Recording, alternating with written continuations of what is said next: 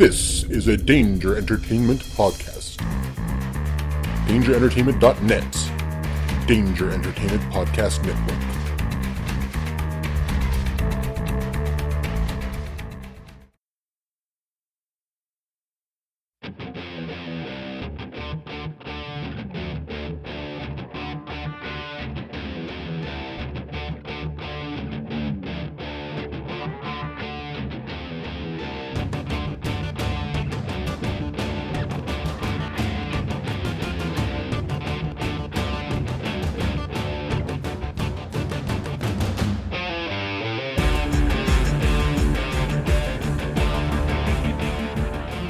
And welcome to episode 342, I think. I'm not sure. I have to double check.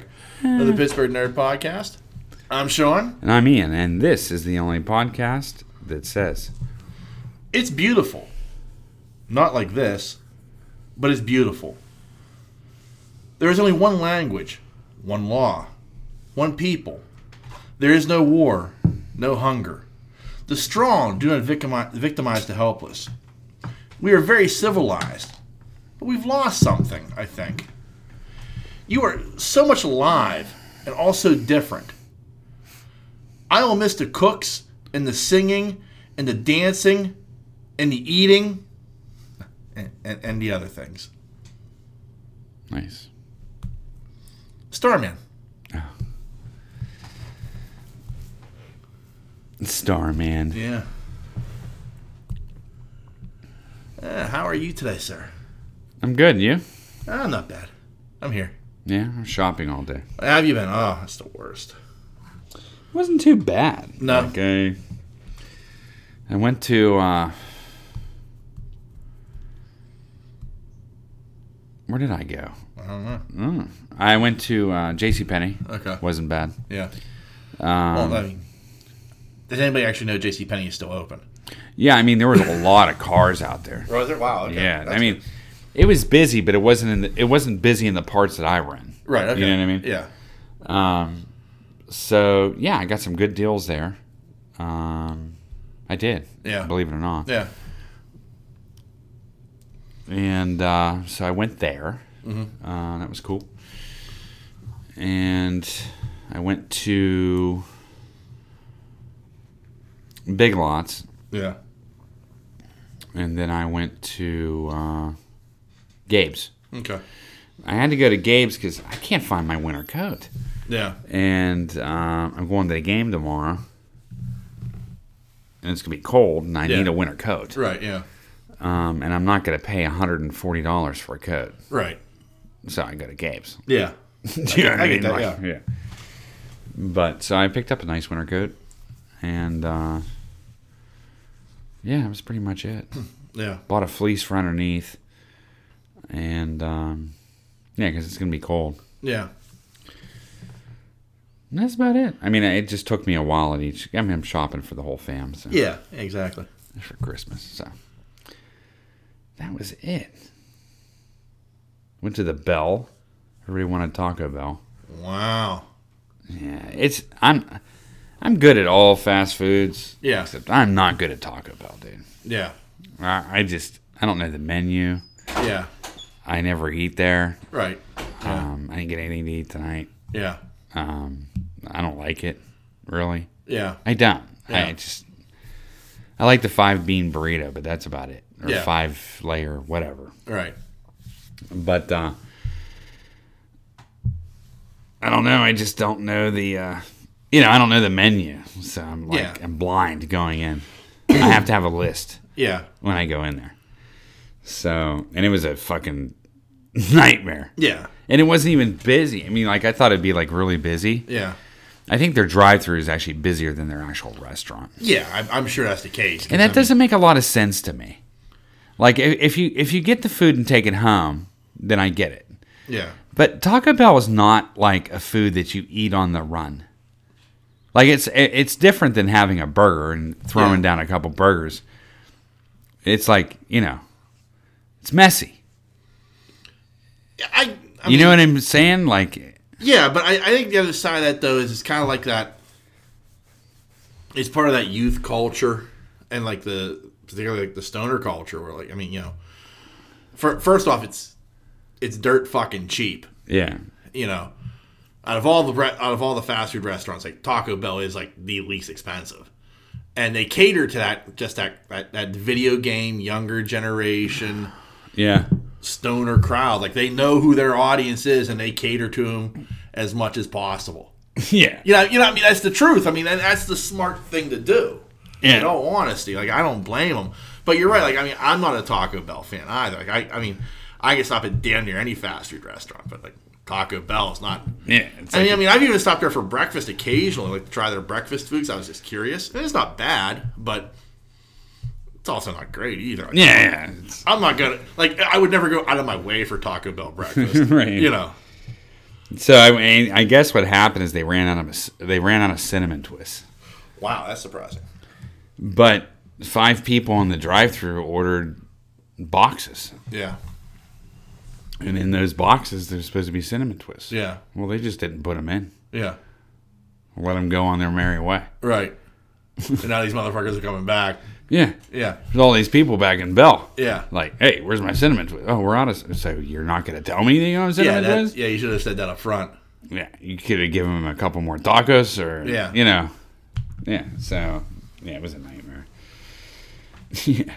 So, yeah. It was nuts. That was the Taco Bell experience. Yeah. It's the same as that Taco Bell in White Oak. Like, yeah. It always looks like, I mean, you could probably walk into the Taco Bell and get something desolate. to eat. Yeah, it's like, there's nobody in there. It's the drive-thru that's busy. It's the drive-thru that's busy. Yeah. I mean, the Wendy's across the street, the Dairy Queen across the street, like that, they're the exact opposite. Yeah, they're slamming. Yeah. People are going inside to spend time in the restaurant, even though it's a fast food restaurant, whereas, like, with Taco Bell, it's like, it's a hit and run. Yeah, but Wendy's really upped their game. I don't know if you noticed that. Oh yeah, like, I mean, that one, like the one, I mean, it's got a fucking fireplace and TV inside of the restaurant. Yeah. I mean, like, they've redesigned all of the Wendy's, which actually look pretty good. Yeah. I mean, very modern and more of a. I guess it was a move to bring more people in. Do you know what I mean? Yeah, but it's like weird. Like, I mean, like, I get, like, you want to revamp the inside of the restaurant, and like adding the TVs made sense. Mm-hmm. But like the fireplace, like, I'm like that makes no sense to me whatsoever. And that fucking thing's going year round. Yeah, I know. It's like they turn on the lights, they turn on the fireplace. It's like, what the fuck is going on here? Yeah. Like, what? Who thought this was a good idea? Yeah. I mean, there are places I could see that working, but not Wendy's. Yeah, but I still like the design of what they did with it. Right. I mean, no, I agree with you. It's come a long way from Sears and Roebuck and on the fucking tables and fucking shitty salad bar. Yeah. Remember that? Oh, yeah. How many times did we eat in there before movies? Oh, tons. Tons. Yeah. It's like the exact opposite of that is like fucking that Pizza Hut. Yeah. Right there, too. Like, that, I don't think that place has been remodeled in 30 years. Like, you go in there, it's like going back in time. Yeah, I know. You're like, holy shit. I'm like looking around expecting to see like the tabletop Pac-Man. Oh, I would kill for that. Yeah. But they had, I think one thing I like about pizza, the only thing they've really done over the years of their setup is they put paper towels on the fucking tables. And I think that's a really brilliant idea. Oh, yeah. But I mean, other than that, like you said, I mean, it's the same fucking. You look around, it's like the same fucking place it was 30 years ago. Yeah, Yeah.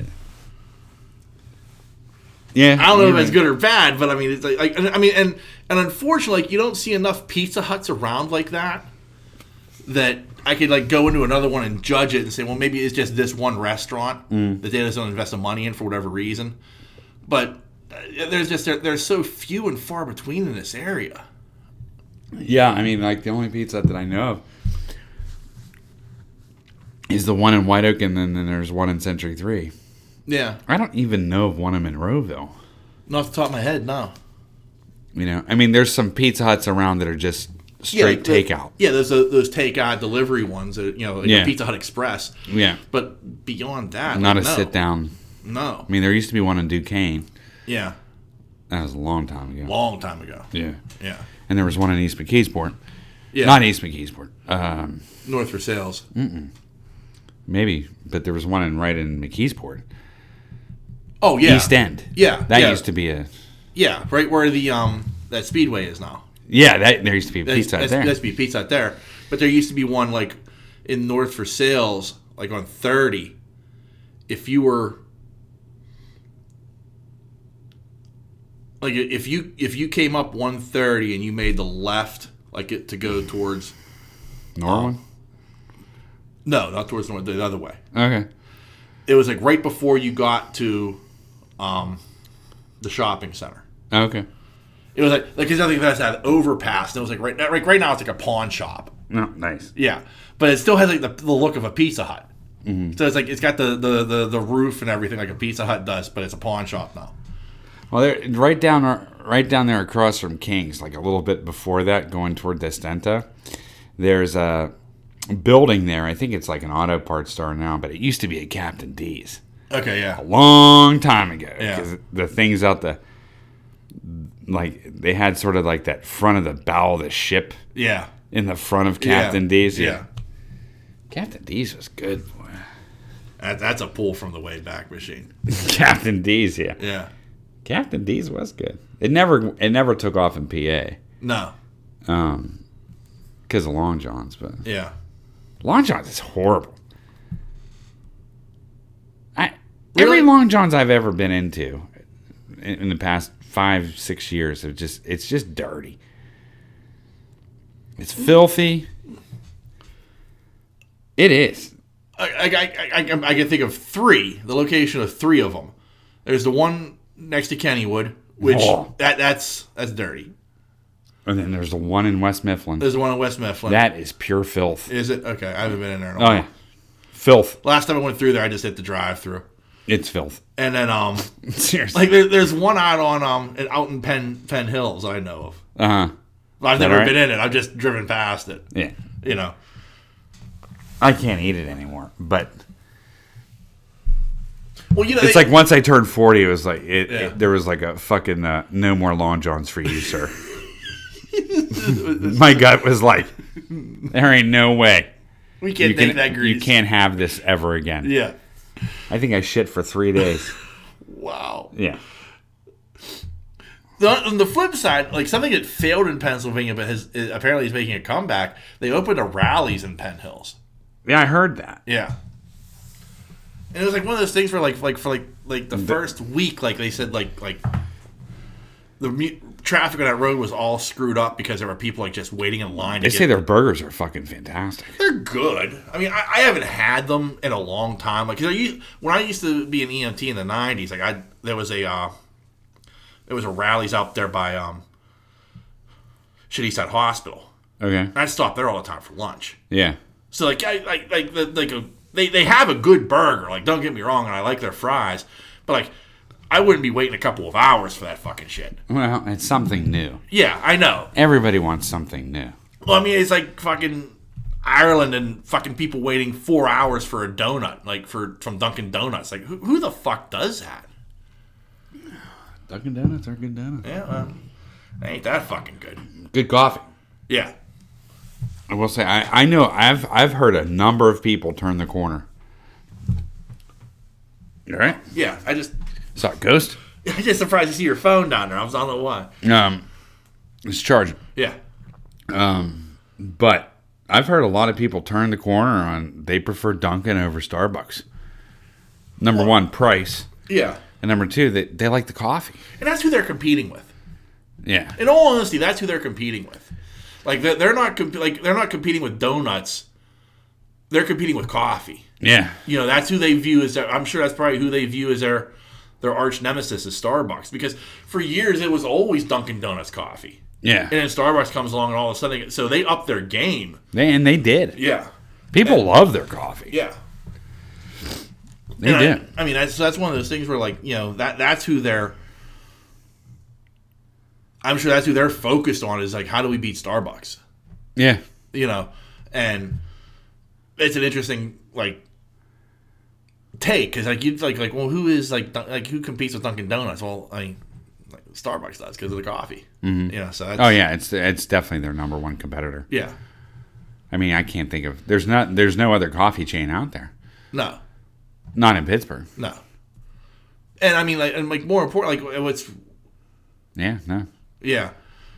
But I mean, like I'm even like this nationally, like 'cause, I mean, if you look around where like they open up a Dunkin' Donuts in McKeesport, like on that McKeesport White Oak border there. Yeah. You know, and like, Starbucks is never going to go in there. No. But what they're competing with now is you're going to buy your coffee. Like, how's the average person go to work? Well, they probably go down through Homestead. You know, and they'll stop at Starbucks down at the waterfront and get a coffee. Yeah. Well, now instead of stopping at Starbucks at the waterfront to get a coffee, this is where the competition is. Yeah. You know, I'm going to stop here because I don't have to wait in line, and the coffee's better, and I can get what I want, and I can have it to drink the whole way to work. Yeah, yeah. You know what I mean? Like, it's like it's like a smart move where you're not putting it directly across the street from a Starbucks, but you're putting it in a place where there's a lot of commuter traffic that heads that way. Oh, yeah. You know that's a great location for Dunkin'.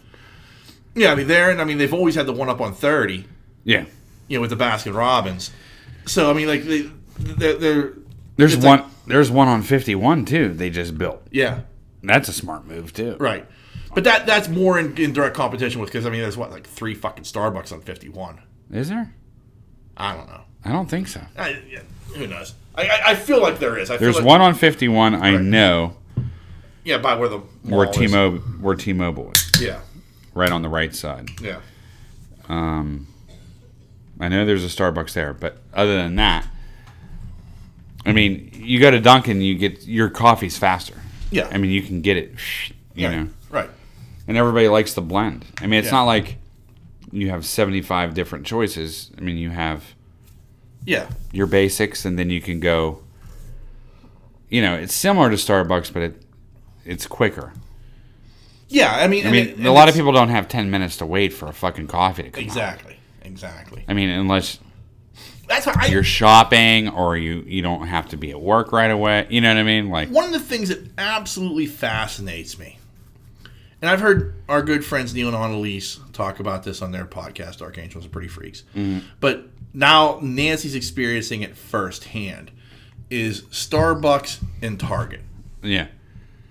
Because they just put in a her Target was just remodeled, and they put in a Starbucks there, and like it's just like fascinating to me that like you would walk into a Target and that's what you need is a Starbucks coffee. Like the first thing you're going to do is I'm going to get myself a coffee so I can walk around Target and do my shopping. Like that dumbfounds me. I'm surprised that they haven't put the cup holders in the carts yet. Yeah. I'm sure that's coming. Right.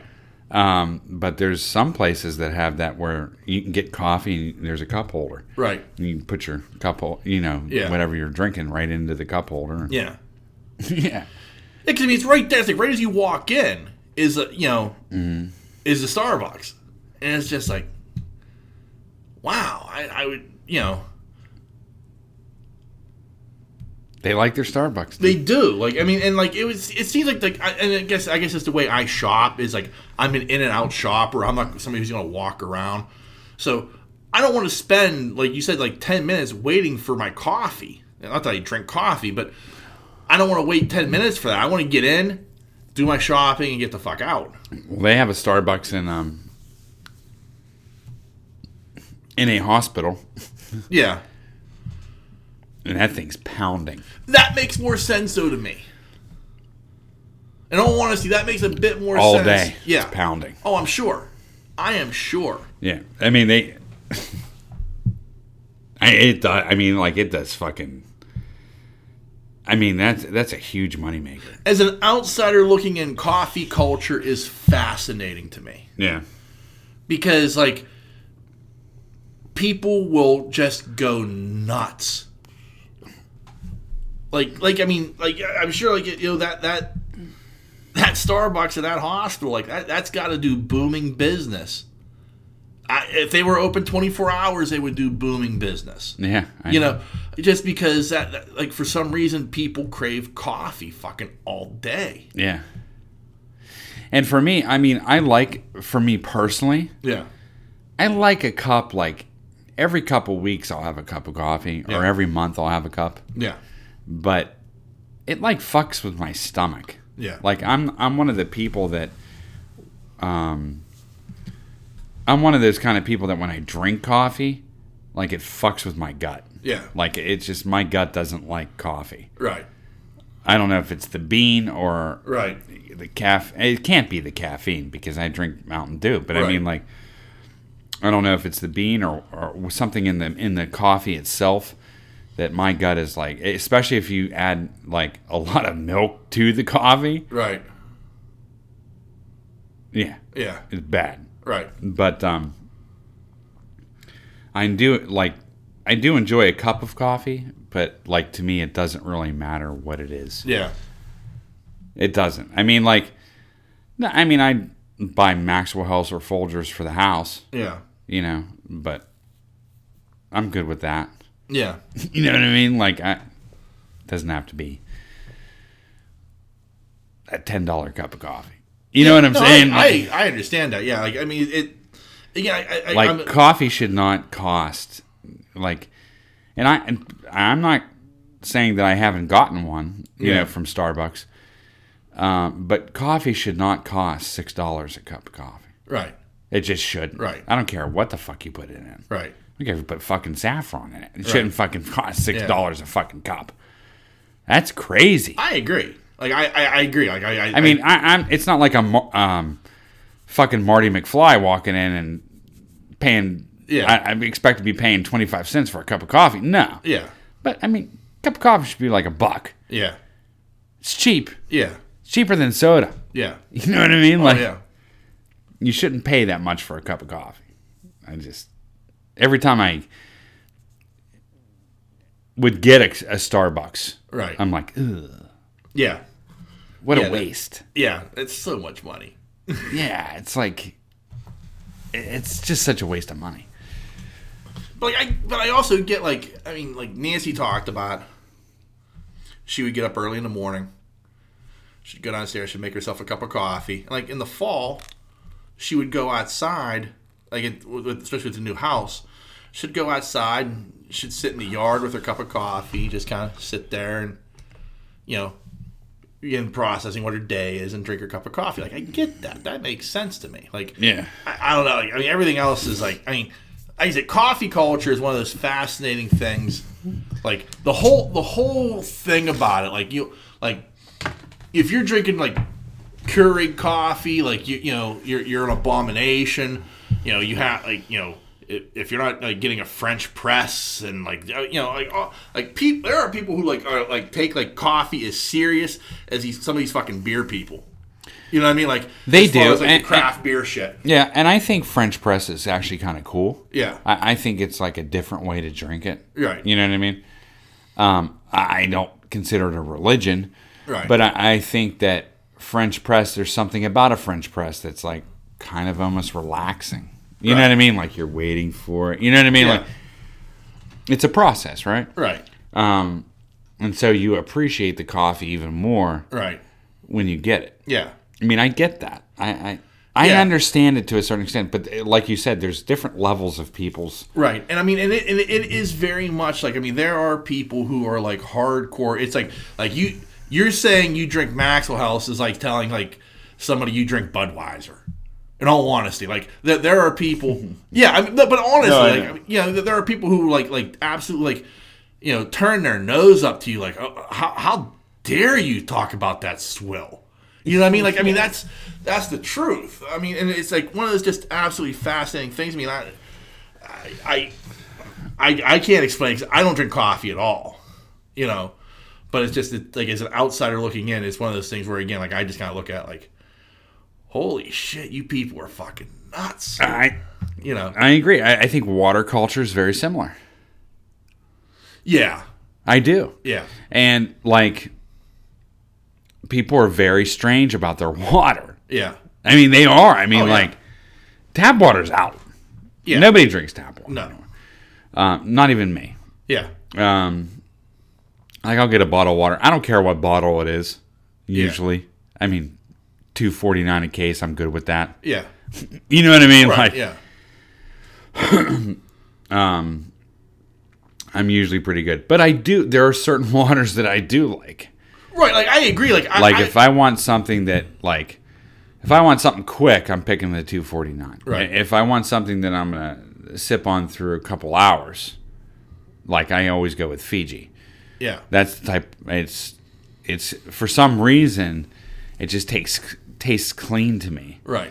And other people feel differently about other different waters. Right. Some people like smart water. Some people like, you know what I mean? There's about 1,000 different ones. Right. Yeah, like I mean, I like my only pickiness is not even really pickiness because like if that's what I got, that's what I got. Like, I do prefer spring water. Yes. To filtered. I do too. You know, like in a pinch, I'll drop the $3 and get myself the filtered. You know. Yeah. But like, given the choice, you know, I'm buying a fucking. You know, I'll spend $5 and get the Deer Park. Yeah. You know, but there's definitely a difference. There is. There's definitely a difference in the difference. taste too. I agree with you. Yeah. But like, but it's so strange we're even talking about fucking water. Yeah. I'm telling you this right now, and people are gonna cringe when I say this, but I think, and I think the best water is the 2 a.m. out of the bathroom water. Running cold. I'm right there with you. Yeah, like I mean, it's unbelievable. I mean, like, just with a scoop of your hand. Yeah. You know what I mean? For some reason, I don't know why. Yeah. But the bathroom sink. Yeah, it's like somehow it filters it just a little bit better. Tastes different. Yeah. Than the downstairs sink. Yeah. It's just I don't know what. But you're right. Like it has to be like that 2, 3 in the morning. Get up, take a piss. Yeah, you gotta take a leak, and while you're there, you just kind of like give a little. Yeah. You know, and yeah. Refreshed. Yeah. It's completely different than the kitchen sink. It is. You're absolutely right. It's unbelievable. Yeah. But, yeah, I know where we live. And it's funny because, I mean, this is coming from somebody who used to fucking drink water out of a hose. Oh, yeah. You know. Like in my 20s, it was like... Taste the iron. Yeah. Yeah. I mean, I put my mouth on it, like just trying to, you know, turn it on. You know? Yeah. We used to drink out of hose all the time. Yeah. Now, they actually made water fountains for your spigot back then. Yeah. Do you remember? Oh, yeah. They were expensive, too. Yeah. But, like, now, like, if I saw one of your children do it, I'd be like, stop that! Stop that! What's wrong with you? Like, I can remember playing dodgeball in the backyard and going up, anybody need a drink? Yeah, just turn the spigot on. Turn the outside spigot on. Yeah. Just get down there on all fours, like, lap it up. Yeah, slap it up. And then, yeah. You're just, you're covered at the top of your shirt. You're sucking it out of your shirt, you know. Yeah, it doesn't matter. Yeah, it didn't matter. Yeah. But now, if I saw a child doing that, I saw my own child do it, I was like, fuck, stop. Yeah, I'd be correcting like a dog. Like, what's wrong with you? Well, part of the problem I know part of the problem, is now that we're older, I know where I live. Yeah, I live in a steel town that was founded during the Industrial Revolution. Yeah. Everything's fucking lead based. Yeah. All the fucking pipes in these towns are lead based. Oh, yeah. I mean, people talk about Flint, Michigan all you want. Yeah. I guarantee ours are 10 times higher than Flint. Yeah. I'm telling you now, ours are higher than Flint, Michigan. Yeah. They are. Yeah. It's fact of life. Right. Do you know what I mean? All these steel towns, I know what's running through their pipes. Yeah. You know what I mean? That's why I have a filter on my kitchen sink. That's why I have, you know what I mean? Yeah. If I lived in not a better area, but if I had a better house. I mean, it's a nice house, but I mean, like, and if I lived in, like, say, Squirrel Hill, or whatever, with them old pipes, if I could afford those homes, I would definitely have a water filter, in my home. Oh yeah. Do you know what I mean? Oh, like, yeah. you know, Yeah. But pouring a salt in it once a week. Yeah, I mean, like, when we bought the fridge here, you know, like that has the water hookup, it was just like, not needed. No, we're good. Yeah. You know, we don't, you know what I mean? Like, I've actually been looking for new fridges that don't have a water function. Yeah. Because it doesn't do anything. You're not going to hook it up. Serves no purpose here. Like, I laugh because it's like... Or the ice maker. We buy our own ice. Well, I laugh because, like, Nancy's like, yeah, I won't drink spigot water. But yeah, she's making ice cubes for her drinks. I'm like, you're drinking spigot water, you know that. Yeah, What, you think the booze kills what's ever in there? Yeah, right. Vodka doesn't kill giardiasis. No, I'm just kidding. Yeah. As somebody who's lived through not 1, not 2, not 3, but probably 4 or 5 different giardiasis scares. Look up giardiasis, kids. It's not good. It's ugly. It's ugly. Close your mouth while you're taking a shower. Yeah. Don't let the water into your mouth. You know how hard that is? Oh. I mean, seriously. How are you supposed to wash your hair and face? Oh. Water's just dripping on your lips. And all Yeah. you can think of is like these gremlins going into your mouth. Yeah, and into your exactly. gut. I was so worried. And then, waking up covered in poo. Yeah. Because I'm reading, Dr. Pyatt talked about how he had it and it just destroyed him. I'm like, Yeah. my God, man. Let's talk burning asshole. Yeah. I'm 8 years old. This man is talking about having the burning shits. I'm just like, what? Yeah. Dr. Pyatt. Yuck. Yeah. Yeah. Ugh. Dear diarrheus. Yeah. Anyway. We probably still have it in our system. Probably. It would not surprise me in the least.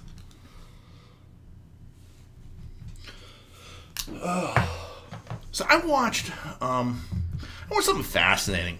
Okay.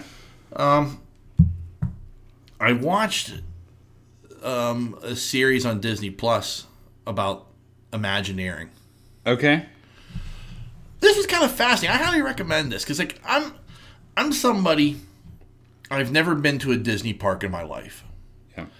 And I don't ever plan on going to a Disney park. Okay. Okay. But I do find the technology that they use to be fascinating. Okay. And like this week, they opened up the new Star Wars ride I think it's in Disneyland, Rise of the Resistance. Okay. And I watched somebody record a full walkthrough of what the attraction is. It's not a ride; it's an attraction. And it was very fascinating to see a lot of the technology at work. There was one point I thought, "Oh, wow, that looked really bad." Okay. Like there's like this Kylo Ren like animatronic that like I was just like, yeah, that didn't look good at all. Nice. But other than that, like their use of like LED and like everything else, like I was like, wow, that is really, really good. That's really impressive. Like even like I know I'm not getting the full effect because I'm not there in person, but still like it was like a point of view, like the person had the camera mounted on their head or something, so you got the full point of view and everything. I was really impressed by it, and so I had seen this series on Disney Plus, and I decided I'm going to give it a watch. And it was really interesting to like watch, like going all the way back because it goes all the way back to the beginning. And at first I'm beginning to feel like, man, this is going to be nothing but Disney patting itself on the back. Yeah. And there's one full episode is like, boy, did we fuck up a lot. Yeah. Like the 90s with like all the different like smaller parks that they opened, and Disney's Animal Kingdom in Virginia that failed miserably. Yeah. Like there was a lot of stuff that they talked about. Like we had grand ideas and it just didn't work, or we had to go back and correct because we weren't spending the money we were supposed to. It was interesting to go back there from the beginning and watch like what Walt's vision was for the park and what he wanted. And it was very Lucas-like in that he pushed his people to create the technology to make it work. Yeah. And work flawlessly. Yeah. Like, it couldn't just look okay. It had to look phenomenal. Yeah, Like, shit like It's a Small World, and the one restaurant where, like, you have all the birds and stuff, like, singing the song and everything. Like, this is all animatronic shit that, like, it had to look absolutely perfect. And even, like, the Pirates of the Caribbean and stuff, it was like, this was stuff that like Walt was like very, very involved in, and and that kind of vision that he had kids carried on for 60 plus years. Yeah. With this Imagineering team as it's evolved and grown, and the old timers have kind of gone away, and there's a whole new generation of these people that have taken over, but they carry on that same mantra. It was a very interesting watch. I highly recommend it. It's 6 episodes. They're each about an hour long. Uh-huh. But it's something where, like, again, I have noticed it didn't increase my desire to go to any of these parks, but it gave me a deep appreciation for what the work that these people do and how they're taking technology and pushing it to its absolute limits to give you an experience of a lifetime. Yeah, it always like reminded me of like Disney, because Disney's always tried to be ahead of its time, right? Yeah. And it always reminded me of a cross between like Disney World, always kind of, and Epcot and everything surrounding that, always kind of like, I had a feel like it was like a cross between like the World's Fair and Tony Stark. Yeah. Do you know what I mean? Right. Like it just had that vibe, right? As far as what they did, Mm-hmm. I don't know. I always thought that's always kind of like the vibe that I and got. that was Not kind of always. I mean, like as far as the past 10 years, but I always viewed Disney as like, wow, it's like I wonder if this is what the World's Fair looked like back in the day. And that's what with Disney World and Epcot and shit like that. That was what Walt was inspired by. Oh, the World's Fair? Yeah. Like that was the whole point. Like he had plans for Epcot going back to the 60s. Like that was something that he really, really wanted, and that was something that like Roy Disney, like after Walt died, like Roy Disney, like his goal was to make sure Walt's vision was met with what Epcot could be, because based upon like the 60 World's Fair in New York and stuff like that, which Disney did a lot of work on. Yeah. That was a lot of the Imagineering team as well, so they wanted to bring that feel to Florida. Mm-hmm. So it was very interesting. Like, I enjoyed it. I highly recommend it. Like it ends with, the building of Star Wars Land. Okay. But like that's where it ends with like that being opened and everything you see, and like the Smuggler's Run and the technology that's used to make that work, which I thought was rather fascinating. Yeah. It was it's really just a well done series, and I just found this stuff interesting. I think I find the World's Fair fascinating. I would have killed to go to the World's Fair. Yeah, like when it was in, what was it, Knoxville, in like the 80s. I don't know. Yeah, I would have liked to go back, like in the 1930s. Okay. I think like the Chicago's World Fair and shit like that, like way back in the day. Yes, I think that would have been like fascinating. Yeah. You know what I mean? Like, yeah, just really neat. I would consider it neat. Just from a historical aspect. And it's something that's been lost because nobody even talks about the World's Fair. Nobody. I mean, we're 40, 50, 60 years out of the last one. Well, aside from the 84. Yeah, because I mean, there was the one in Knoxville. That's an interesting thought. Like, let me look that up. World's Fair. Like, what's the deal with the World's Fair?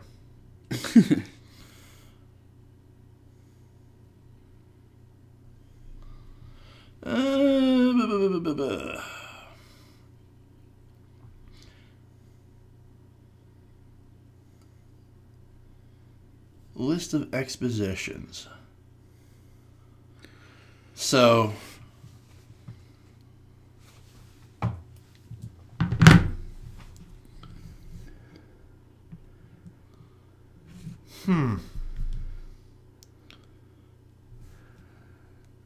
What'd you find, son? I found a lot of interesting stuff here. Like I'm trying to find. There's been so many. So, like 1982. Mm-hmm. That was Knoxville. Yeah. 1984 was New Orleans. That's probably pretty cool. Yeah. And since then, it's been like Germany, Japan, China, South Korea. 2017, it was in Kazakhstan. Yeah. Yeah. I'm not making my way to Kazakhstan anytime soon. Go back to the 30s. Look up like the 1932 World Fair or 38. Well, 1933, that was the Chicago's World Fair. Yeah. Before that, 1915 was in San Francisco. Mm-hmm. But 1933 was it was a century of progress. That was the theme, I guess. Yeah, but I mean, like, how cool would that be to walk into the 1933 World's Fair? You know what I'm saying? Yeah. Like, I mean, like, I don't know. I just think that's really neat. Of course, I'm a history, like, fanatic, so that's the kind of stuff that I like. I think what will be interesting is, like, because, like, the World's Fair is always, like, supposed to be looking forward. You know? Yeah. Like, it's about the future. Well, yeah, of course it is. Yeah. And, like, so, like, I would be interested to see, like, what was the view of the world in 1933? Yeah. I mean, this is post-World War I, Yeah. pre-World War II. Correct. You know, what was, at the time, what were people thinking was going to be the look of the future in the United States at that time? And also, too, there was an innocence. Right. Do you know what I mean? Like, it's just... Yeah, like, we as Americans still had that. Yeah. In a way. Exactly. We did. You know, it's not until World War II where we kind of, like, become the... Like, because we were so, like, closed in. Yeah. Like, it was all about us. But the other side of it, too, is, like, 1933, that would have been the middle of the Great Depression. Yeah. No, true. True. You know? So you got to wonder, like, especially at that time, like, you know, really, what was the view? Like, what, you know, shit's going to get better, we promise. At some point, we're going to get out of this. It's going to take a guy in Germany. Come on, Teddy! Yeah. Was it Roosevelt? Well, no, that would have been Franklin Roosevelt. Huh? Franklin Roosevelt. I said Roosevelt. Yeah, but you said Teddy. Oh, did I? Yeah. Yeah, not Teddy. Yeah, Teddy was a few years earlier. Yeah. Yeah. Yeah, you're right. Yeah. But, yeah, it'd be cool to just see that. Yeah. Like, live it. Yeah. Like, be there. Like, I mean, if I was at the event, at the end of the Avengers... Yeah. And I had my chance to go through the portal. Yeah. I would go back to the 20s and 30s, 40s. Yeah. I would. For sure. I just love that time period. I don't know why. I've always been drawn to it. Yeah, I get that. Like, I mean, there is a fascination with it because it was like you look back at that time period, it's like such a different vibe. I mean, I know people are going to kill us. They're going to be like, you know, yeah, because, you know, racism. I mean, you know, I'm not saying that. I mean, it was just... It has nothing to do with that for me. Yeah, no. I'm just saying it from, like, the standpoint of, like, even if you worked in the mill, you went to work wearing a suit. You know? Yeah, yeah. Like, I mean, like, today, me and Nancy went to dinner before I came over here. We went to Luciano's. It's a halfway decent restaurant. Yeah. I'm wearing sweatpants and a dirty T-shirt. Yeah. You know, I just kept my jacket on. Yeah, yeah. You know, but back in the day, I would have, you know, gone upstairs, put on a full suit and cufflinks, my fedora, and, you know,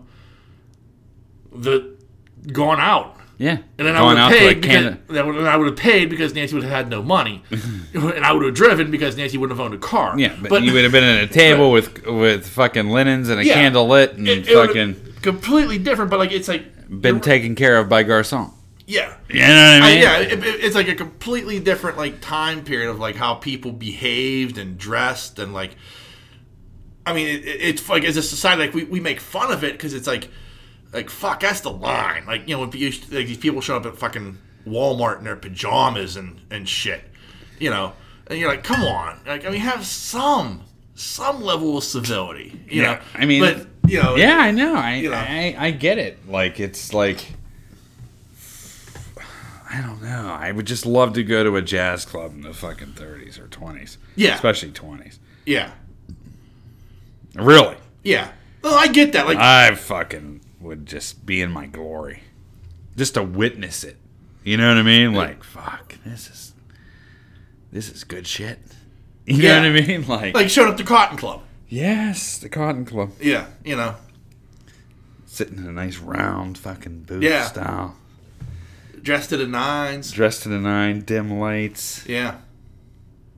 Even the talk was different. Yeah. Oh, very much so. You know, I just, man, if I can go back in time, that would be it. I'm telling you. Yeah. I just, man. Yeah, for sure. Anyway. Even like something stupid like just going to a boxing match then. Oh, can you imagine? I can't. Like, I mean, that would have been like so outrageous to have experienced. Even the press.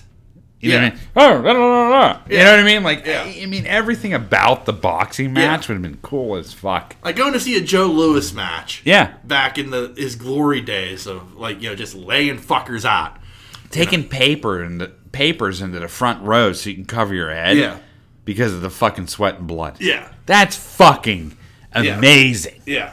You know what I mean? Like, yeah, I agree. Like, Yeah, I mean, yeah. but like it was like this smoke-filled room, and like because everybody smoked. yeah. You know. Oh, yeah. You know, and you know, so like the light was like shining down, like as like this cutting through all of that to expose the ring for you to be able to watch. It was like such an interesting time. Weirdly. Or seeing Babe Ruth in a baseball game. Oh yeah. You know what I'm saying? Oh, yeah. Like, I think that's, I don't know. If there's a heaven, that's where I want to be. Yeah. Like you watch a movie like The Natural. And like nowadays, like everybody shows up like in team gear. Yeah. And they're wearing like team hats and stuff. Like you watch The Natural, like everybody's wearing fucking fedoras. Dressed. Yeah. Like even like poor people like showed up like in the outfield grandstands, like but fully dressed. Yeah. You know. Yeah, exactly. There was no showing up in like your work clothes. No, you put your coat on. Yeah. Yeah. I know. It's like I said, a different time, but it was it was a cool time. Yeah. You know, it was something that I would definitely dig. Yeah. You know what I mean? I get what you're saying. I'm right there with you. Yeah. I don't know. Anyway.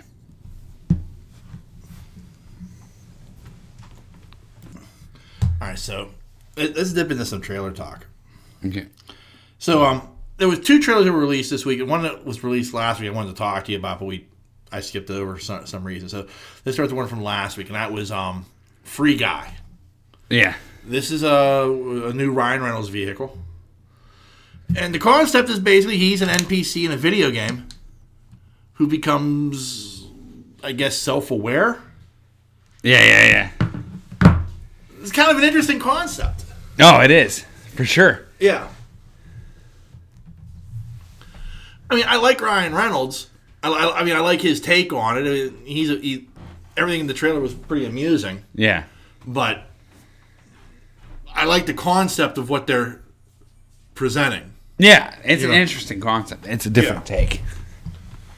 You know, it's like the world looks like a cross between like this Fortnite and fucking Grand Theft Auto. Right. You know, and this is his life. You know, he's like, whatever.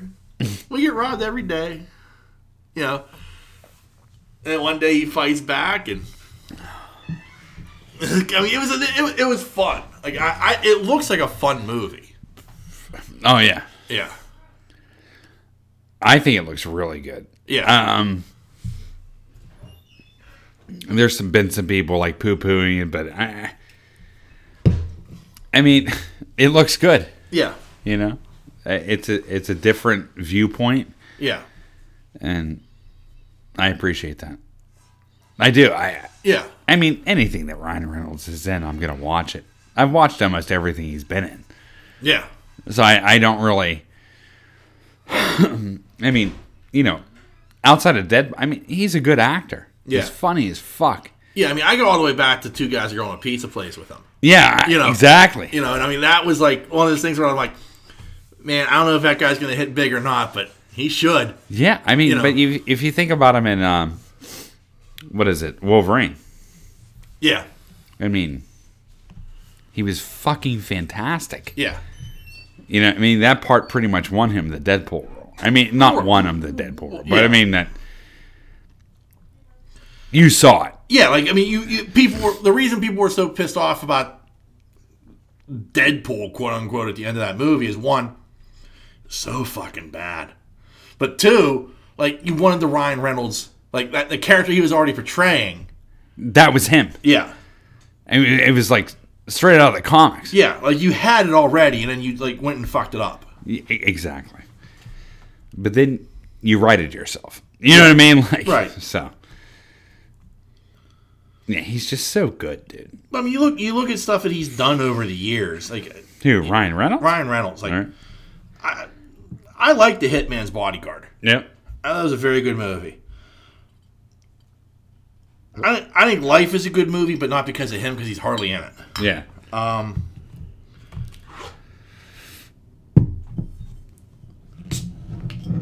Yeah, you go back. I mean, R.I.P.D. That was a bad movie, but I still had fun with it.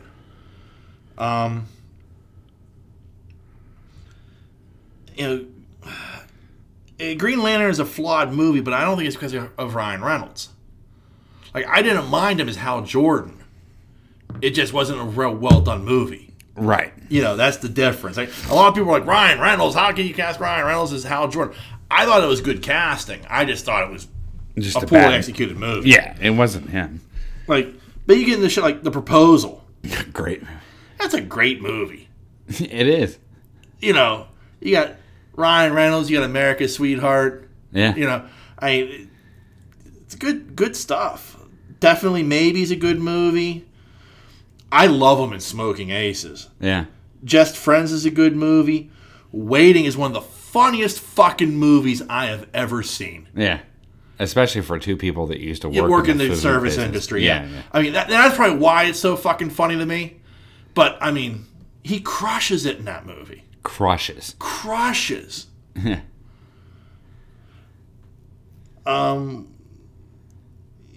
get into, like, some of the stupid stuff. Like Van Wilder. Yeah, good. That's a hysterical movie. And two guys are going to a pizza place,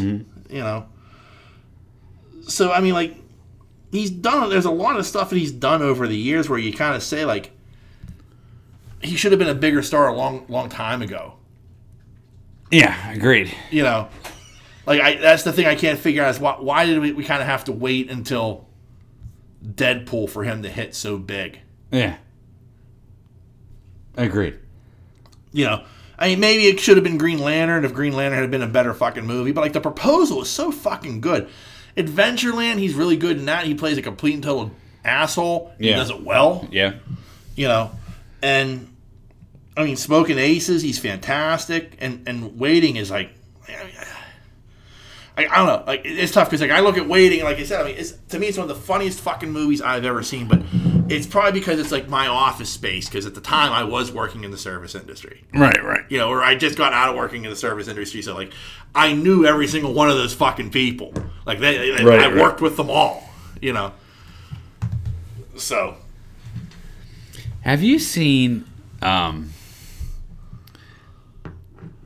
only reason I'm saying this is because Ryan Reynolds he guest shotted. Yeah. Did you see the Saturday Night Live skits with Will Ferrell at all?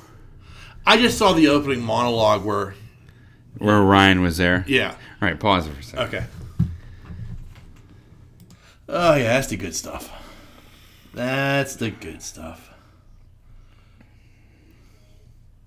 So, we'll move on to our second trailer here. Okay. And that's going to be Wonder Woman 1984. Nice. Yeah. As a non-DC fanboy.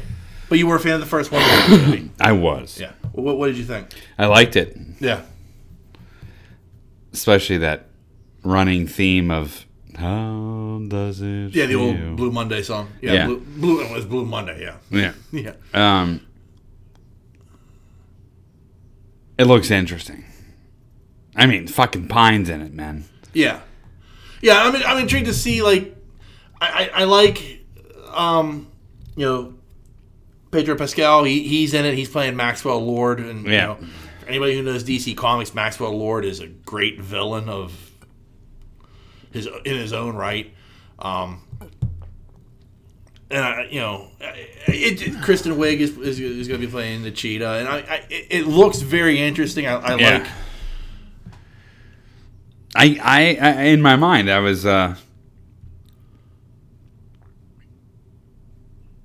thinking that is that the Cheetah? Yeah, you know what I mean. Yeah, I mean, I'm intrigued to see how this is going to unfold. Like, I'm trying to take the nostalgia aspect out of it because it's 1984, and like you want to be like, oh, it's so cool. It's the 80s and the music and the fashion and everything else. But taking all that away from like the story actually intrigues me a little bit. Like, right. What was this device or artifact that was used to bring Steve back?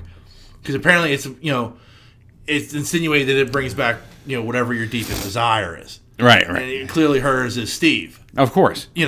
So like I'm intrigued to see like what that is and how do they handle the return of Steve Trevor going forward. Right. Do they kill him off again? Oh God, I hope not.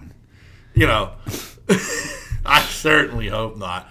But at the same time, like, I mean, he was just as much a big part as Wonder Woman as she was. Yeah, I agree. Like, I mean, he was phenomenal in that role. I mean, he was like the other 50%. Does that make sense? I mean, like, that first movie was all about her, and I get it, Wonder Woman origins, and but once you got it with him, he was 50% of that movie. Yeah, I mean, he was. Yeah, the second they left Themyscira. Yeah, it was Steve Rogers. Yeah. Yeah. Anyway, I'm excited to see it. Yeah. Yeah, I mean, I like, I mean, it's tough not to like the vibe just because it's the 80s. Correct. And you're right, like, I mean, using a version of Blue Monday sets a tone. Right. And it's like so, especially that version is so synthesizered up. Right. It's like, oh, okay, this is cool. Yeah, I'm down with this. Yeah. But I'm very interested to see where this goes and like how this is going to play out because it's a big like you said it as you were watching the trailer. They're banking on her a lot. They're banking on Gal Gadot. DC? Yeah. Oh yeah, for sure. To be the moneymaker at this point. Like this is the focal point of the DC movies now. Oh yeah. And I'm very interested to see like, what they do with the character and how they approach kind of going forward without having like the interconnected universe that they had previously, that they're just kind of abandoning that and kind of like, yeah, fuck it, we're just going to make movies. Who cares? Oh yeah. How that all works out. Oh yeah.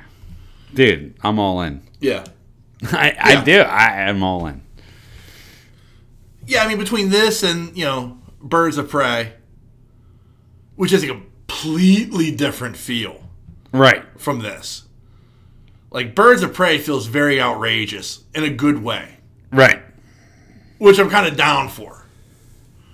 I'm also kind of down to see, like, Ewan McGregor just kind of ham it up a bit. Yeah. Which is what I feel might be taking place. Like, it's like, it might be a movie where you just kind of let him just kind of go. Right. And play, just choose some scenery. Yeah. Anything with Ewan McGregor is good. Well, I'd point you to Christopher Robin. Man, was that good? Oh, man. Brutally good. Yeah. Yeah. Like, why isn't he in more shit? Like, he's the Chris Pine of Britain. In a way, I'm glad he's not, because he's big enough, like, that the stuff that he does when it comes out feels special. Mm. You know what I mean? It's weird, because, like, you want more of Chris Pine because you just want him to be a bigger star. I feel like Ewan McGregor is a big enough star that, like, he can pick and choose what he wants to do. Right. And doesn't have to take everything or do everything or be in everything or doesn't have to be an action star. I mean, you look at the shit he's done over the years. He's not an action star per se. Yeah. You know, Chris Pine kind of is an action star, or should be. Should be. You know. Yeah. So like, but like you know, then you get excited because then we're gonna get an eight episode Obi-Wan Kenobi series. And I'm just the only thing I'm thinking of is growing the fine Kenobi beard.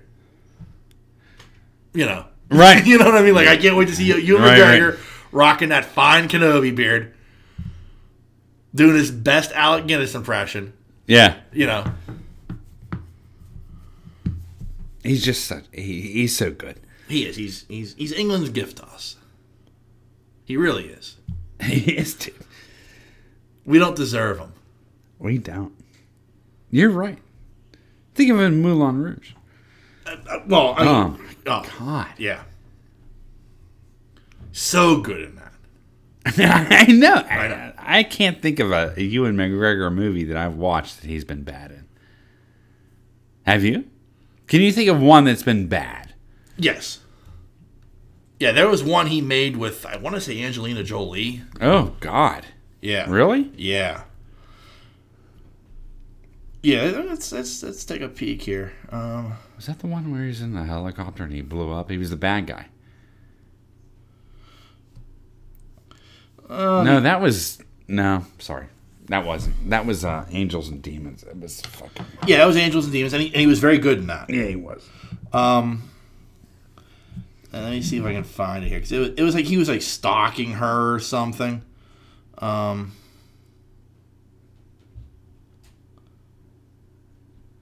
Well, Jack the Giant Slayer. Yeah.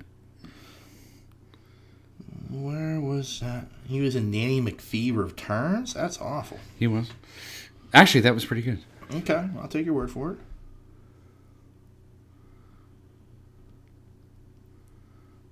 The Island was a very good movie. I like that a lot. Eye of the Beholder, 1999. Okay.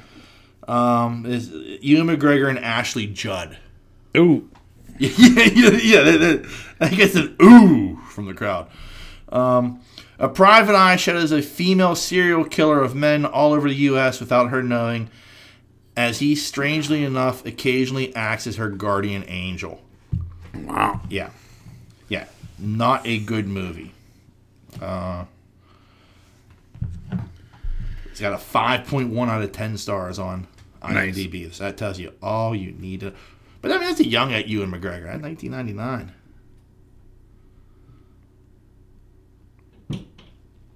But there's a lot of good stuff in here, though. I mean, he was in Brassed Off. I mean, you go back to Train Spotting, but... Yeah, of course. Velvet Goldmine. Oh, yeah. He's really good in that. Moulin Rouge, Black Hawk Down. Down with Love, which was an odd but very good film. I'm not a fan of it, but I know you are. Big Fish. Oh, fantastic. He was good in it. Yeah. The Island was a very good movie. Anyway. Yeah. So, I love you, Philip Morris. Yeah. All right, so we move on to our final trailer. One that I know you and I have both been looking forward to very much. Okay. Ghostbusters Afterlife. Oh, man. Whew. It looks really put together. Doesn't it? Yeah. Like, I feel like I predicted how this is going to go months ago. Yeah. And it's like even better than I imagined it would be, like based upon that trailer. Like I was just like, wow, that's impressive. It just looks really well done. Yeah. Like everything about it. Yeah. I was very impressed by I think the story that they're trying to tell. Yeah. You know what I mean? Like it makes sense. Yeah. Production wise, it looks fantastic. Yeah. You know?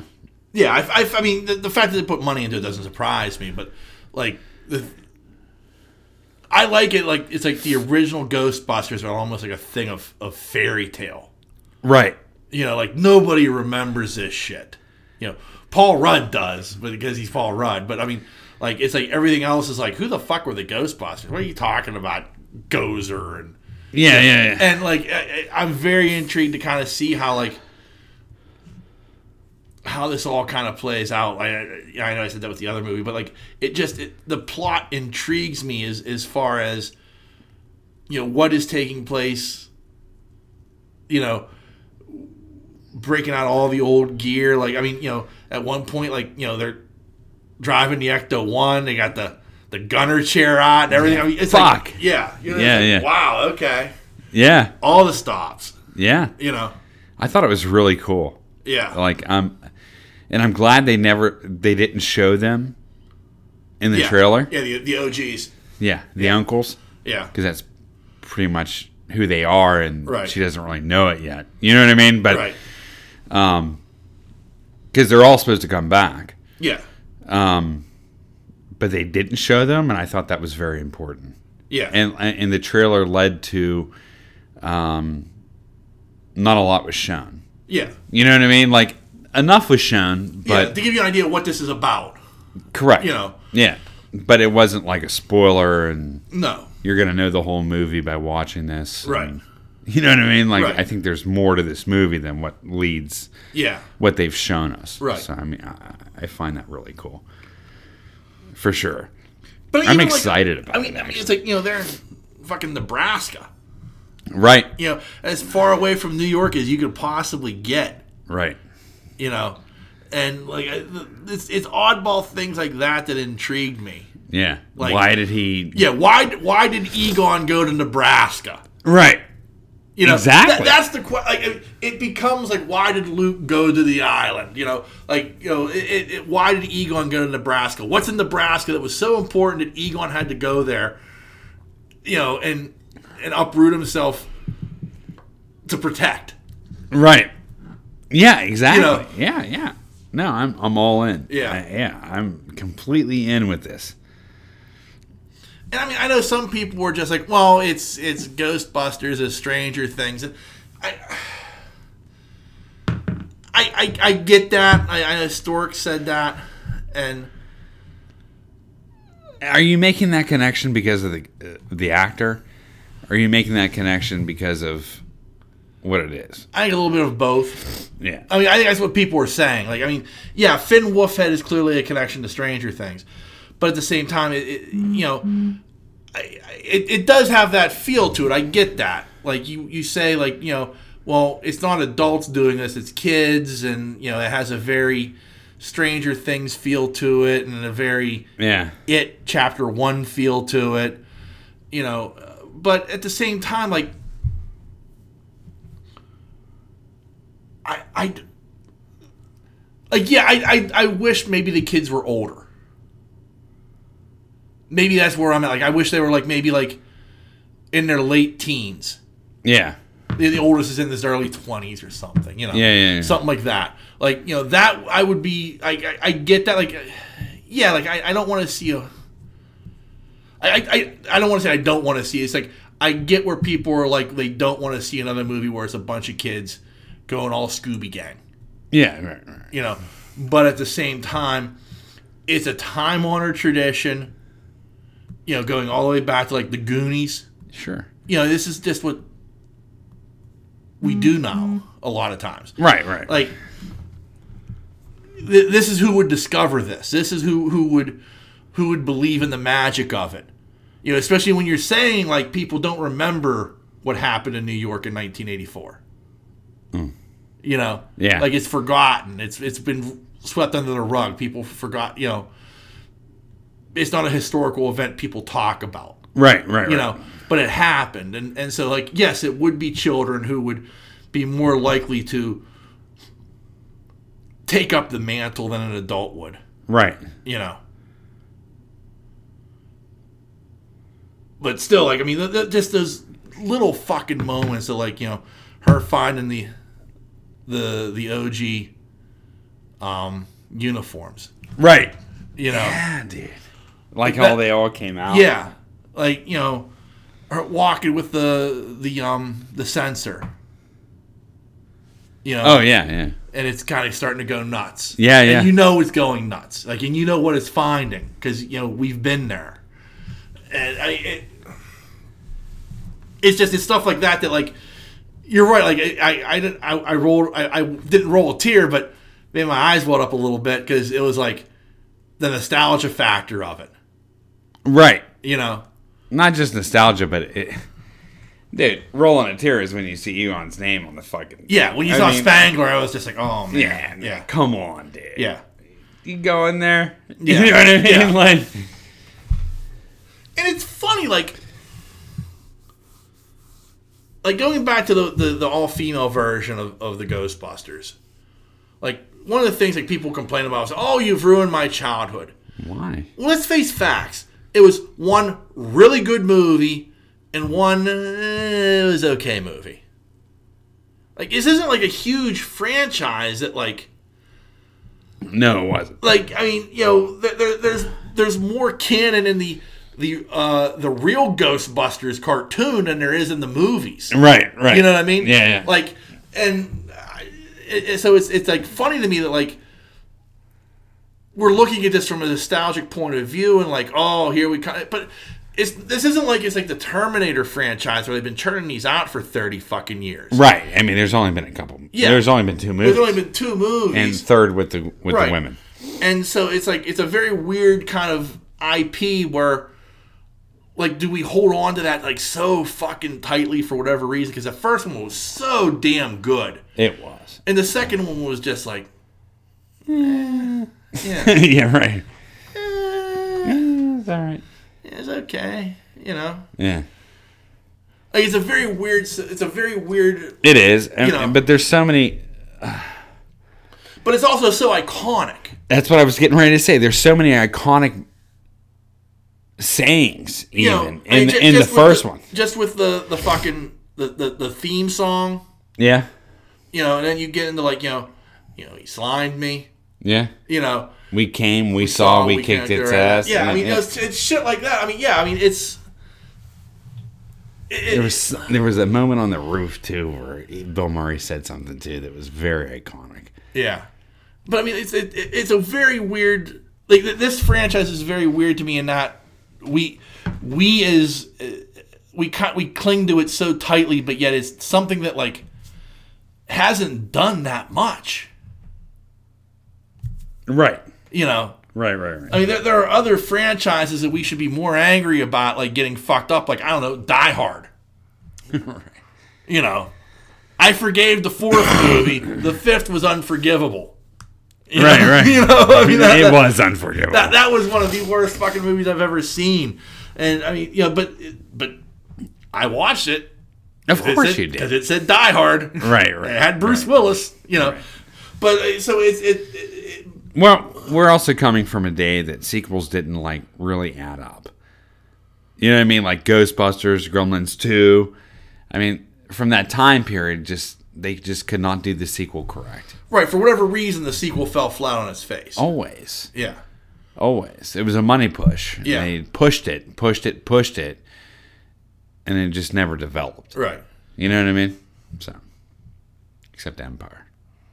Yeah, I mean that was the thing. Like that was the thing we talked about back in the day. Was like the rare exception. You know, Godfather 2, Empire Strikes Back, right? Star Trek 2. Yeah. You know, movies that you were as good as or far exceeded its predecessor. Right. You know, Superman 2. You know but they were rare. Like you know, for every Superman 2, you got a Ghostbusters 2 or a Gremlins 2 or a Critters 2.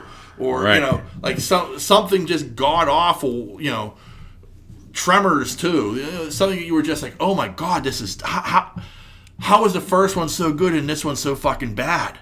Right. You know, and that's why, like Ghostbusters 3 went into limbo.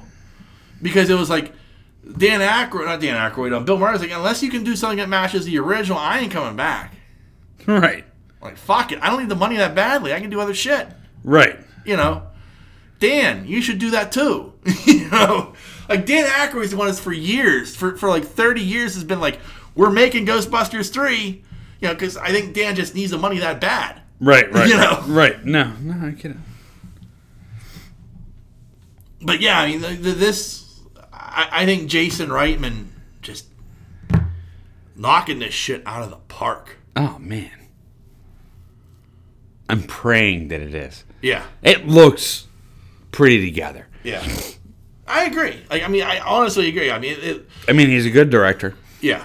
You know what I mean? Yeah. Like, I just hope he delivers. But I think unless I'm wrong, I mean, I'd have to look it up. But this is the biggest thing he's done. Really? Let me double check. Yeah, you better double check that. Yeah. Because I thought he was pretty accomplished. Yeah, I don't know. I mean, I think he's done some stuff that...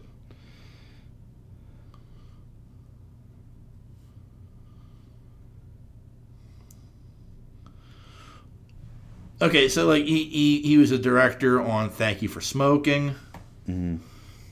What am I looking at? Director. Okay, so like Up in the Air in 2009, Young Adult, Juno.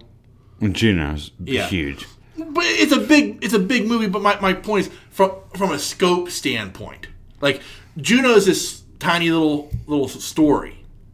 This is a much grander scale. It is, but Juno was a huge hit. It was a big hit, yes. I mean, I'm not saying he hasn't directed a big hit. You know, Tully in 2018 was a pretty big hit as well. And he directed The Front Runner last year as well, which was a movie I wanted to see and just never got a chance to. So I'm not saying he hasn't directed movies that haven't made money, but my point is he hasn't directed movies that cost a lot of money either. Right. You know, Juno he probably made for, you know, like a Kevin Smith movie on a bunch of credit cards. You know what I mean? Right. You know, where this is a multi-million-dollar franchise where he's, you know, playing with special effects and stuff, and none of his movies he's done before this have included that. Right. So that's the only concern is, can a guy like that, and it shouldn't be, because I've seen plenty of other indie directors, you know, Jon Favreau, come up and knock it out of the park with a multi-million-dollar, you know, $100 million project like this. Right. You know, so I shouldn't be worried about him, but yet there's still a part of me that's like, I always get nervous when it's like an indie director like that, who is getting brought to like the big leagues and getting a shot. You know, and you know, hopefully he's worth the call up. Right. You know, so, but from the trailer certainly invoked hope. It set a high bar. No, it did. You know. Yeah. So let's go ahead and let's dip our toe in the old mailbag. Mailbag. Burp, burp. And as always, because we enjoy punishing ourselves, we start off with our good friend, Superfan Thad. There's in one of my two favorite hosts who like to stick their chestnuts over an open fire to burn off your ball hair. What? Wow. I got to tell you, there's much better ways to go about that. Yeah. You know, not that I'm aware of, but I've never done it, but I've heard other people talk. And nice. That just sounds painful. Yeah. And smelly. Yeah. Yeah. Burning hair is not a good... Not at all. Nope, not going down that road at all. Not going down that road either. Sean, what did you think of the Crisis on Infinite Earth? My favorite part was Burt Ward as Robin and Tom Welling's Superman. Can't wait for part 4 and 5. Yes. Oh, well, it's a good question. It was an interesting, like, the first 3 chapters. They're showing the first 3 parts this year, and then, you know, in January we get the last 2. I did like the Smallville Tom Welling visit. That was nice. because you're looking at me like I have no idea what to talk about. It's involving the multiverse. Okay. So they're traveling between all these different Earths in the multiverse, trying to find the Superman. And one of them they visit is Tom Welling, and he's on the Smallville farm, and it was a really cool scene. Yeah. Like, it was a nice coda to that show. Yeah. You know what I mean? Like, yeah. It was very nice. It was a really well done scene. I liked it a lot. And I got to tell you something. Last year, about halfway through the season, I stopped watching Supergirl. Okay. Because it was getting a little too political for my liking. All right. Like, that's just me. Okay. Get it? I like the actress. I like the rest of the cast, but like it was just you could very clearly see that this was very very much taking today's political climate and using it to tell a Supergirl story. And I just wasn't enjoying that. But what I missed out on was at some point during that season they brought in Jon Cryer as Lex Luthor. Okay. Well, he returns for Crisis on Infinite Earth. Okay. He is phenomenal. Really? As Luthor? As Luthor. Like, really. Like, Michael Rosenbaum is still my favorite portrayal of Lex Luthor, with Clancy Brown's animated version as a close second. But, man, Jon Cryer knocks it out of the park. Really? He is really good. It's very much a combination of, like, a little bit of Hackman, but a lot of the comic book. Okay. Like, if that makes any sense. Yeah. Like, and Jon Cryer talked about, like, you know, he was very happy to take up this role to make up for the debacle that was Superman 4. Yeah. You know, because for those who don't remember, he's in that piece of shit. Yeah. You know, but so he's really good as Lex, and I was like, damn. I'm sorry I missed this. I'm gonna have to go back and watch this because he's really good as Lex. Yeah. And it's like, fuck, I wish I would have watched this from the beginning. And I hope, because I know they're going to be doing a Superman TV show now with Tyler Hodgkiss as from the Supergirl show as Superman. And I'm hoping they transition him over to that show. Right. To be, you know, as Lex, because that just makes the most sense. And like I said, fuck, he's good. Yeah. Yeah, he's really good. Like, I was very impressed with it. Like, I heard they were casting him. I thought, he'll do a good job. You know, nothing to write home about, but, you know, Jon Cryer can act. Yeah. You know? Of course he can act. Yeah. I mean, he's a good actor. Like, I mean, I've seen him in enough stuff where I'm like, yeah, he'll do a decent job. But, like, this wasn't expected. Like, I was like, holy fuck, he's good. You know? Yeah. So that's been a major highlight has been Jon Cryer. I like the Smallville scene that they did. Spoiler alert, the death of Green Arrow was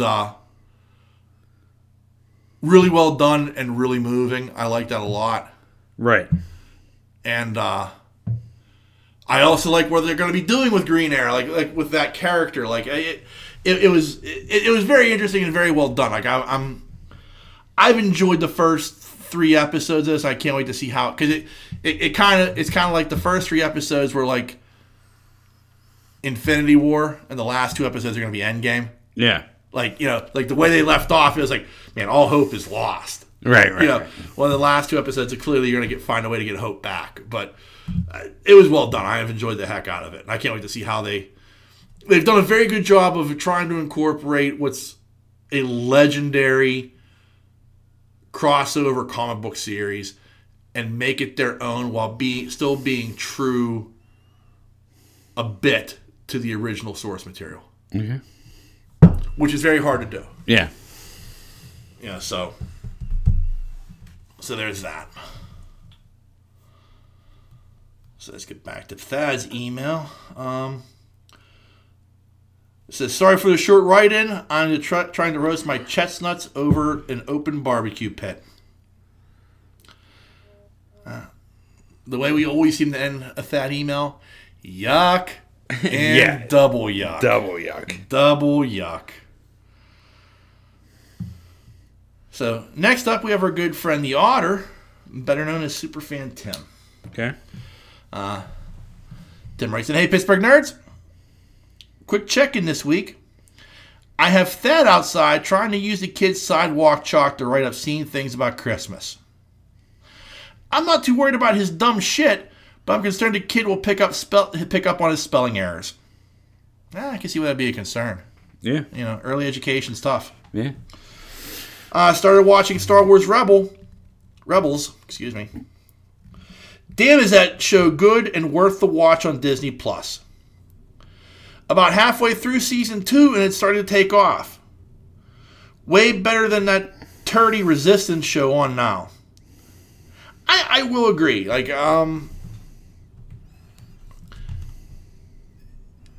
Resistance is I have to watch the second season. I've just been recording and I haven't even watched it yet.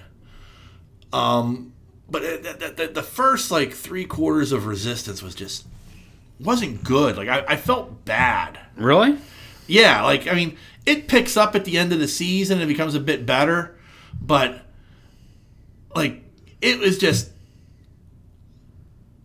I felt bad because it's in the shadow very much of Rebels and Clone Wars. Because those are two phenomenally well done cartoon series in the Star Wars universe. And unfortunately Resistance just doesn't live up to their high bar. Yeah.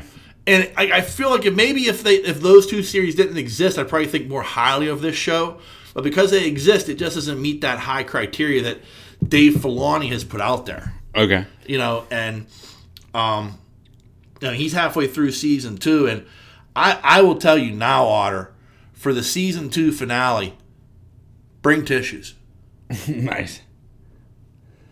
Bring tissues, because, man, I'm just thinking about it right now, and I can feel the hairs begin to stand up just because it's that fucking good. Yeah. Yeah, it's one of the best season finales. And even when you get into the end of the series, the series ends really fucking well. It's a bit goofy, but it's Star Wars goofy, so you let it slide. But it's so well done. And Dave Filoni, first off, Dave Filoni is a Pittsburgh guy. Born and raised in Pittsburgh. Mm-hmm. Needs to come on the show. Dave, if you're listening, mi casa is su casa. But, so that's an open invitation. Anytime you want to come on, Dave, please let us know. I will figure it out. Yeah. We're there. Yeah. But the other side of that, though, is, he's, to me, he is very much a national treasure. Because, like I said a couple weeks ago, we talked about Star Wars. He studied at the feet of George Lucas. Yeah. When the Clone Wars came out, that was still, when Lucasfilm was independent. And, Filoni was studying under George Lucas. George Lucas executive produced that. Dave Filoni was the showrunner, but they wrote that shit together. Lucas explained everything to Filoni. Yeah. How this is supposed to go. This is what has to happen. So this was very much we shit on George Lucas a lot of times for the prequels and how bad they can be at some points. But Lucas makes up for it with the Clone Wars and how good that fucking series is. Yeah. And a lot of that also, I believe, falls on Dave Filoni, who took the thoughts of George Lucas and what George Lucas wanted that show to be and turned it and spun it into gold. Yeah. And he took those lessons that he learned after Disney gets acquired, or after Disney acquires Lucasfilm, yeah, and they come out with Rebels, which again, when Rebels first came out, I was pissed because they just shut down Clone Wars. Yeah, and it was there were unresolved issues in Clone Wars. I needed to know how shit went down, but Disney was yeah, we're done with that, we're moving on, and he comes out with Rebels, and Rebels is a great fucking show, and that's all Dave Filoni. That's Dave Filoni taking what he learned by sitting under the learning tree with George and took that information and spun even more gold with it. All right. And so when we talk about The Mandalorian, whose name is on there as an executive producer? Jon Favreau and Dave Filoni. Yeah. So the man knows what the fuck he's doing. He knows this universe better than anybody other than George. Right. You know what I mean? And it just amazes me time and time again that he is not the guy. He is not the Kevin Feige of the Star Wars universe. Like, he should be the guy directing everything. Right. You know, The front runner. Yeah, and I mean, I know they're talking about having Favreau do it, but I think Dave Filoni's going to be right there with him. Like, I think Favreau knows I need that connection, and Filoni's that connection. And oh man, he's so fucking good, and he seems like such a cool guy. Yeah. Like, I've seen plenty of interviews with him and stuff like that, and he just comes off like as a cool fucking guy too, on top of everything else. And that's why I love to talk to him, because I want to be like, how the fuck do you get from the mean streets of Pittsburgh to being the guy who's basically the connective tissue to George Lucas? Right. You know what I mean? Like, Yeah. Like, there are a lot of things you can do in life. Like, I mean, and a lot of people escape Pittsburgh. Don't get me wrong. But, like, how do you go from, like, being here to being there? Like, what is that route that you took? Yeah. Because it's got to be a fascinating story. Yeah. It is, right? Yeah. You know, there's a lot of things. Like, out of everybody in the world, it's a guy from the Berg who is, like, the Jedi guru now. Crazy, Yeah. right? Yeah. We got to get him on the show. I'd love to. Like, there are very few people I sit there going, I'd love to have this person on the show. Like, there's maybe 3. Yeah. I had a chance at one of them. Yeah. Yeah. But the 3 would be, I'm going to say 4. The 3 would be Dave Filoni, Kevin Smith, Ric Flair, and Shane Douglas, the franchise Shane Douglas. Yeah. Just because I think they'd be all 4 of those guys. I mean, we know Kevin Smith can tell a tale. Yeah. Kevin Smith would come on this fucking show and just railroad us, and we'd be sitting there under the learning tree going, go ahead, tell us more, Kevin. Right. I think Dave Filoni would be fascinating because he's a Pittsburgh guy who went from here to there. And he fascinates me. You know, Ric Flair is Ric Flair again. We'd just sit here and go, oh my goodness. And Shane Douglas was a guy I almost had on the show. Really? Really. I never told you this. No. This is just a few weeks ago. Are you kidding me? No. So, Shane Douglas has his own podcast. Okay. And, in fact, I'm going to plug something for his podcast in a few minutes. But, apparently, and for those who don't know, Shane Douglas, the franchise Shane Douglas, he was a pro wrestler. His biggest success was in the 90s in ECW. He was the ECW World Heavyweight Champion. He held the belt a couple of times. He was the guy who won the NWA World Title, threw it down, and picked up the ECW World Title. You know, so he, in wrestling history, he's a bit of an icon. But he's a Pittsburgh guy as well. Yeah. You know, he was a guy who, you know, he wore black and gold. Yeah. He was a guy who, like, he was a villain everywhere except in Pittsburgh. Right. You know, so, but anyway, so he has his own podcast now. And I got a direct message from the guy who runs the podcast. Apparently, there were internet problems and Shane couldn't get online to do the podcast. And they wanted to use our equipment to do their show. And then Shane would return the favor and guest on ours. It was the weekend I moved. Oh my God. Yeah. Yeah. I would have stopped everything. Oh, I thought about it. I thought about, like, man, I got to make this happen. But it would have been a Sunday. It was a Sunday night. I was like, no, I can't. It was like, there were too many variables that would prevent me from doing it. Like, that just stacked up against us. And I was just like, fuck it. You know, I had to say no. But it was like, fuck, I was this fucking close. This fucking close. That would have been. And, like, I even told, like, my boss, Valerie, who, like, her husband's a pro wrestler. He's on the independent circuit here in Pittsburgh. And I was just like, I would have just marked out. Like, I would have just sat there like, oh, hi, Shane, I'm a big fan. Right. Like, very few times I've ever been starstruck. And that would be one of those times where, like, I had the franchise Shane Douglas right here in our podcasting studio in your dining room. Right. And we're like, you know, I'm just like, hi, Shane. You know. Right. Like, fuck. So. But they said at some point, you know, I got to reach out to them again. You know, because he lives in the area, and they said, he'd probably be more than happy to. But for those of you that are interested, this past weekend on Franchise with Shane Douglas, episode 14, The Name Game, host Brian Resner made the official Flying with the Franchise contest announcement. Each week, the franchisees will have different tasks to complete to qualify for a place in the contest drawing. Each qualifying franchisee, which I guess they name their listeners, will have 10 possible spots in the drawing. The winner will be announced on January 3rd. And here's what you receive, okay? You receive 2 ringside tickets to the AEW Bash at the Beach in Miami, Florida. Okay. 2 seats on Franchise Airlines, along with Shane Douglas, Rich Quick, and Stephen P. New.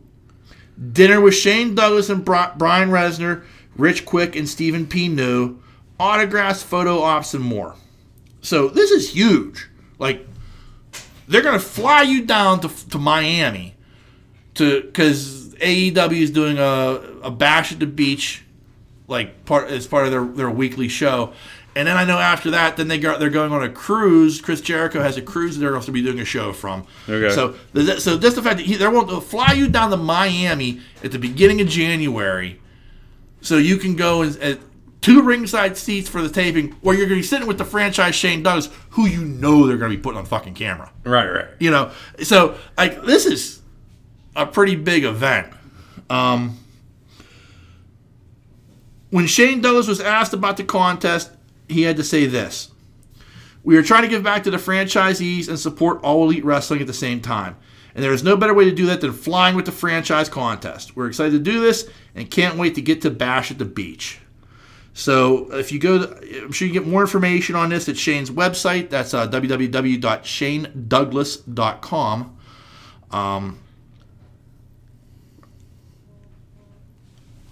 And that's the show is Wednesday, January 15th in Miami, Florida. So there you go. If that is something that you are interested in, check out their website, check out their podcast, which is something I've always been meaning to listen to and just haven't gotten around to it for some reason. That's a sin on my part. But I am a big franchise Shane Douglas fan, and this would be something pretty cool to do. So yeah, definitely. I'll post this information on our Facebook page and Twitter page as well. Cool. So there you go. Anything you'd like to add to the proceedings there, kind sir? No, I'm good, son. Well, remember, there are a number of different ways you can reach out and touch us. Hey. I guess that's an email like these fine folks have. That email address is pittsburghnerd@yahoo.com. You can also find us on Facebook and Twitter. Just search Pittsburgh Nerd. Very easy to find. And remember, we are also a member of a number of podcasting networks. You can find us on the Tangent Bound Network, the Weeby Geeks Network, and Danger Entertainment. Just give them a Google search, and you'll find all the other great podcasts they have to offer. And lastly, as always, I want to thank you, the listener, for checking us out each and every week. I can't thank you enough for enjoying our hijinks and shenanigans. We greatly appreciate it. We do. And on that note, the dreamer has awakened. Peace.